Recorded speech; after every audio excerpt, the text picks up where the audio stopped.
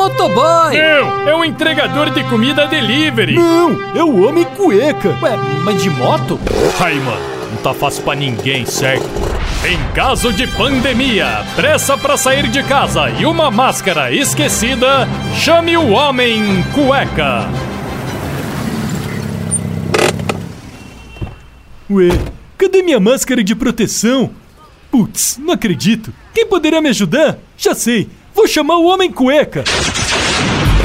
E aí, Dom, qual é que é? Homem Cueca, eu saí de casa com pressa pra vir pro trabalho e acabei esquecendo de pegar a máscara de proteção. Ué, volta pra casa e busca, mano. Você não tá de carro aí, ó? Não dá, eu tenho uma reunião com meu chefe em 5 minutos. Aí, mano, então tira a cueca e usa de máscara, certo?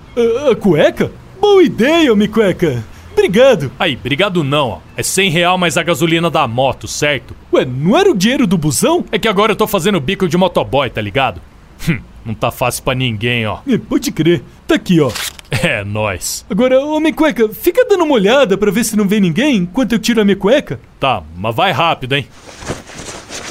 Pronto. Aí, mano, você tomou Nescau? Quê? Você tava com a boca suja de chocolate? Comeu petit gâteau? Eu não. Por quê? Aí, então é melhor você nem entrar na reunião e voltar pra casa, ó. Ué, mas... É, mano. Além da tua cueca tá suja de merda, se você não tá sentindo o cheiro é porque você tá com Covid faz tempo, ó.